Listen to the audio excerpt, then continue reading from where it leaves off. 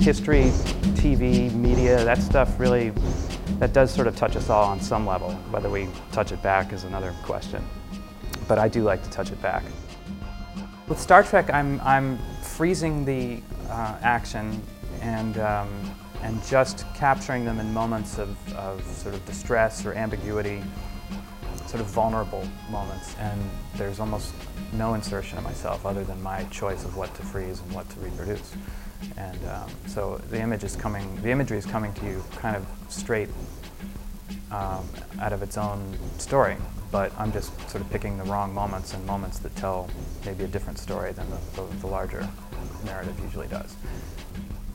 The other work is very constructive. So I mean, you know, the end collages, I found sort of generic imagery that you know, of oceans and light, clouds and mountains, and then I use these transfer letters that you press on with a pencil, and they're kind of sort of these little embodied contradictions. I mean, that's not the point at which you linger. I mean, to have the end be the fixed, unchanging picture is sort of not the way that we know it. Usually it's just a transition out of a story, and instead you don't even know what the story was. You're just left with the end, whatever that is.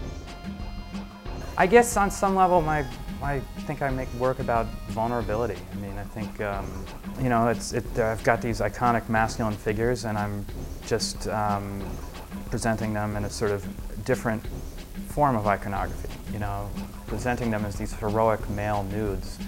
On one level, it just further lionizes them. On another, it very much undoes the mythology by which we know them. You know, that's not part of the projection that they give of themselves to us. There's a point where convention and logic diverge. I think logic would tell you that any one of these men, you know, has a penis or a nude body, or but you know, convention would have us not talk about that or ignore it. And so where I see convention and logic diverging, I think is a great point to make my artwork. You know, and so you get to hang out with Richard Nixon nude in the bathroom.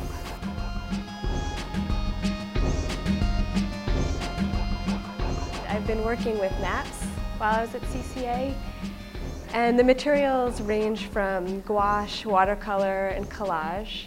And I've also been doing artist books. And the concept, I had like an overall concept for the show, and it was this idea of Eden. So all of the work is incorporating something about either Eden as a place or an idyllic arrangement of places. So here is a new configuration of all of the countries that, according to a survey, people are the happiest living there. So I call this the happiest place. And like borders blend into each other, so I'm kind of just creating a new formation of countries that people are supposedly happy. And this piece is called Borderless, and it's all of the countries that currently have separation barriers, so they obviously have border conflict, and I've created a new arrangement of places and have had the borders blend into each other, so they are, you know, they don't have border issues anymore. And a lot of my work is raising questions about how this new configuration of places, like what kind of new dialogues would be provoked with these new places having new borders. Yeah, I'm really interested in borders on like the small scale, from like our neighbors and how arbitrary it is.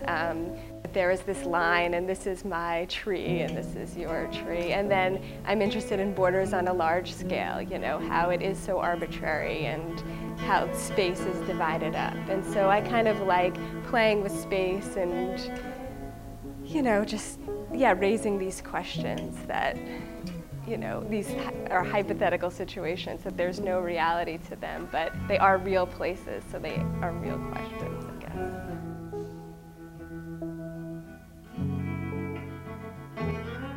My project is called the Alternative Album Project.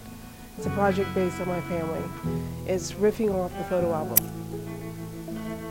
In my undergrad, I took a domestic photography class, and Jeannie Sims, who was showing these images of these albums that you wouldn't, you would never see pictures in people's photo albums. At least I never saw pictures like that in people's photo albums. And I was kind of blown away by it. And then I started thinking about my mother's photo album. And I asked her to send it to me, and she was like, okay. And the next thing I know, I get this package where she had completely edited and sent me the pictures that she wanted me to have, not the album. So it's like all the ones that I was really interested in were the ones that were missing. And I got her version of it. And I was like, started to think, well, I'm going to make my own album, and I'm going to make an alternative album that riffs off that family album, that's intimate, that talks about things that are not in your typical family albums, issues with how a child or a growing young lady feels about her body, you know, and those kind of things that are left of the album, you know. So I wanted to talk about all that, and that's how the project got started. They're a combination of two kinds of photos. So the kind that if something took place and I thought it was really interesting, we restaged it for the camera, so set up. And a combination of, well, we're in the moment, let me make the picture. So it's a balance of the two. And some of them are thought up ideas while you're kind of lying down half asleep, like the pictures, the two pictures at the top, were like, how can I express the father, Jamie's dad, love for his daughter. How does he get that across? And he sends her the videos. So we stacked up the videos, and she stood in her ballerina dress, took a picture next to the videos. Why Jamie is the main subject of the photographs is because she has two queer parents, and I'm trying to make us all visible, because I think that's important. I think it's important for her, and it's important to the queer community as well.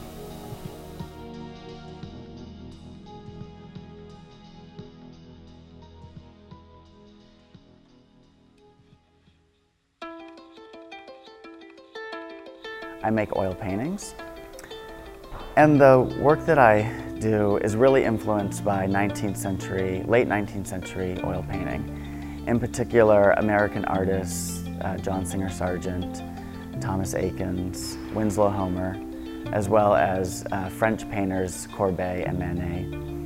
And I like looking at these artists because there's a real sort of enthusiasm, I think, with the way that they use the oil paint and the color, and referencing that kind of work and giving it a contemporary spin, I think gives it sort of, you know, something fresh and really exciting for me. So I really like looking at those artists and sort of getting cues on technical sort of ways of painting, as well as subject matter in terms of leisure, because leisure is a really important aspect of my work. And I'm really interested in sort of historical constructs of leisure and how we've adapted them to our own lives today. So I look at, you know, hunting and bathing and boating and things like that. So, and sort of thinking about what a contemporary version of that is. So there's this interesting sort of shift between past and present, and I'm really interested in that. I like sort of that seduction of the viewer and getting them in because they think that they're seeing something familiar, but then as they keep looking, they realize that they can sort of actually relate to it because it's of our time. I'm trying to do work that's more homosocial versus homoerotic. And I know that I'm probably teetering a fine line, and I think that that's okay. I see it as sort of a much more subtle approach is what I'm going for. And if there's underlying sort of sexual energy or tension, that's great. I'm much more interested in sort of providing people with an alternative view of something that they may have, you know, preconceived ideas about. So I think that people can relate to the paintings because what they're seeing is something that they probably would like to do, or maybe that they actually do with their friends as well.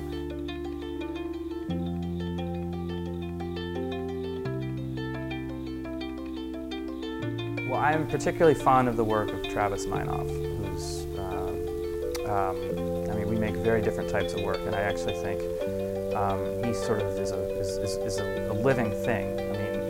I mean, he's in the middle of everything he does. I mean, I think he doesn't make work that hangs on walls and just sort of lives its own hermetic life. I mean, he actually kind of makes work that, like him, walks and lives in the world. I mean, he makes blankets and gives them away to people, and that's, I mean, I think it's a very significant, essential thing to do. I mean, I think it's just sort of the nicest thing you could do for somebody.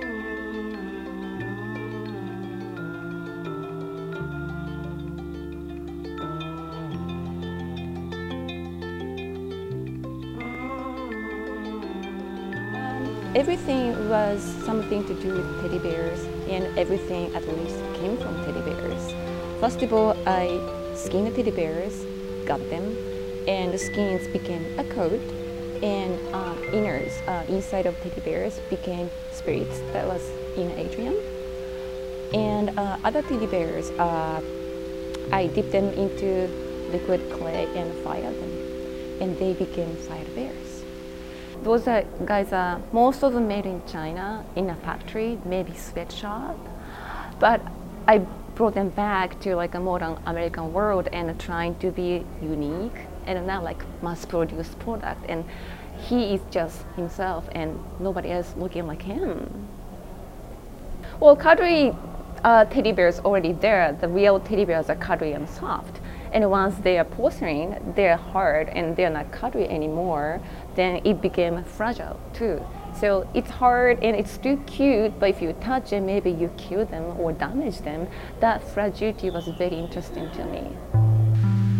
I grew up with a lot of stuffed animals, and stuffed animals used to be my best friends, and they understood me completely, always supported me, whatever happened to me, and I complained about anything, everything to them.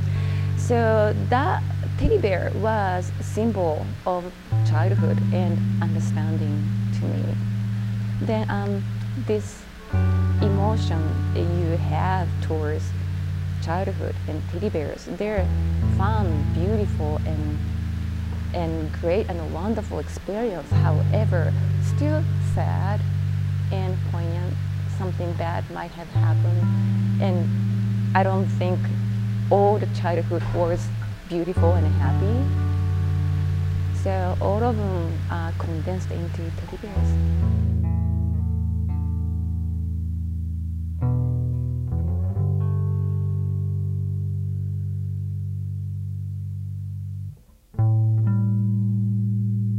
I make large-scale photo collage installations from my own original photographs, and I shoot everything in film and print it in the darkroom, and everything's physically cut and paste together, taped. They're kind of like big puzzles. I spray mount them all onto a museum board and then in different pieces and then piece them together on the wall. Okay, my work is about the sort of library of experience that you accumulate over your lifetime, and trying to bring all this accumulated experience to the table in one sitting. As a model, I use the structure of dreams and the way that dreams kind of compress and condense all your experience into one frame. So you kind of like have all these different parts of yourself and all these different notions of self that are not articulated because you know, we exist in a physical space, and so it's like you can only be this one body. But I think that our notion of who we are is sort of more complex than that, and so I guess I'm just trying to bring the complexity of that notion of self into one frame to make it visible.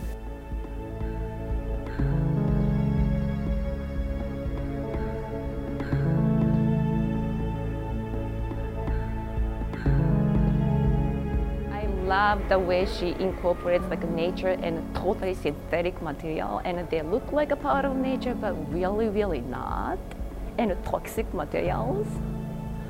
So yeah, well, her work is beautiful and gorgeous, but yeah.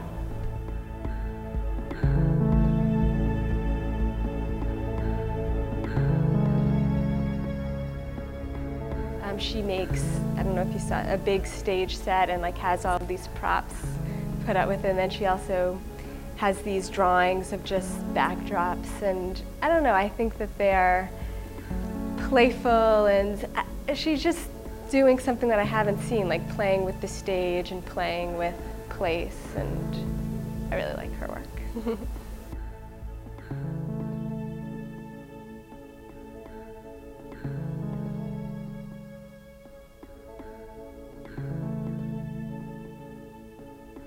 So my process is I make porcelain dolls from 10 to 12 inches, and I glaze them, I fire them, I paint them afterwards, and sort of coming from a traditional German 16th century Meissen style, and I put all these porcelain ceramics figurines in doll houses that I make, and I photograph them as I'm photographing people's portraits. So I make different catalog scenes, and I place all 12 children individually, and I take catalog shots. And so the beginning of the project, I actually made a physical catalog, but I thought, you know, it's not that it's funny, but it doesn't have the potency to really grab people's eye to think about what I'm trying to think about, which is the commodity and the, you know, our eyes towards children, our gaze towards younger objects, and commercialize them. And then I move on to those were really political and direct, you know, very directory comment. Like that, the New Majority was just about Obama's speech. It's called The New Majority. And I said, okay, I live in Oakland and San Francisco, and I come from New York and Taiwan. I'm gonna make all the stereotypical image of each person that I know. And that one, the Deitch project, started with my friend in New York said I hung out with Jeffrey Deitch, which is one of the biggest collector in New York City. And I said, no way. And I said, what does his loft look like? What does his house look like? And then she narrated for me, and I made the whole thing out of it. And I did shot a few photographs with people actually doing what they were doing in front of my art, talking about art, pointing things, drinking, getting drunk. I thought it was great. Yeah.